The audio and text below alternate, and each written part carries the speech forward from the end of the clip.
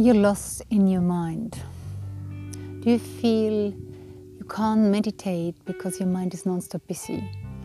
You can't really concentrate because your mind is talking non-stop.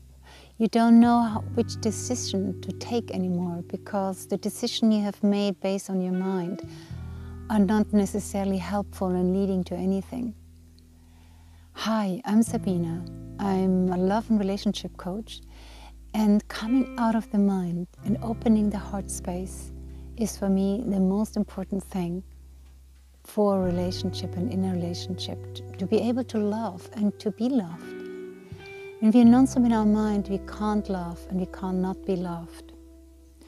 So how do we see this one here?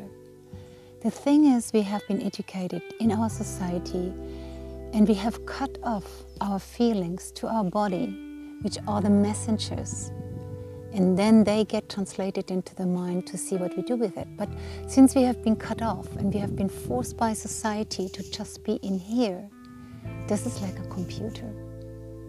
Whatever you have put in there, it's non-stop, either in the past or in the future, based on the past, worrying that this can happen to you again. Be warned. And I have young people saying, I'm always in my mind, I can't relax.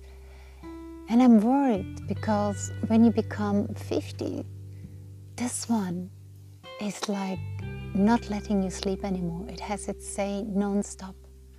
It's like a non-stop puppy talking, wanting attention.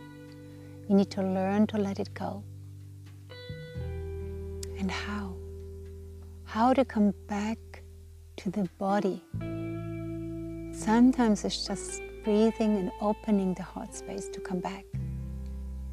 Go in nature, sing, dance, just bring yourself back, grounding into the body.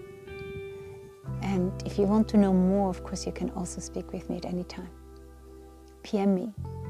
See you. Have a wonderful Sunday.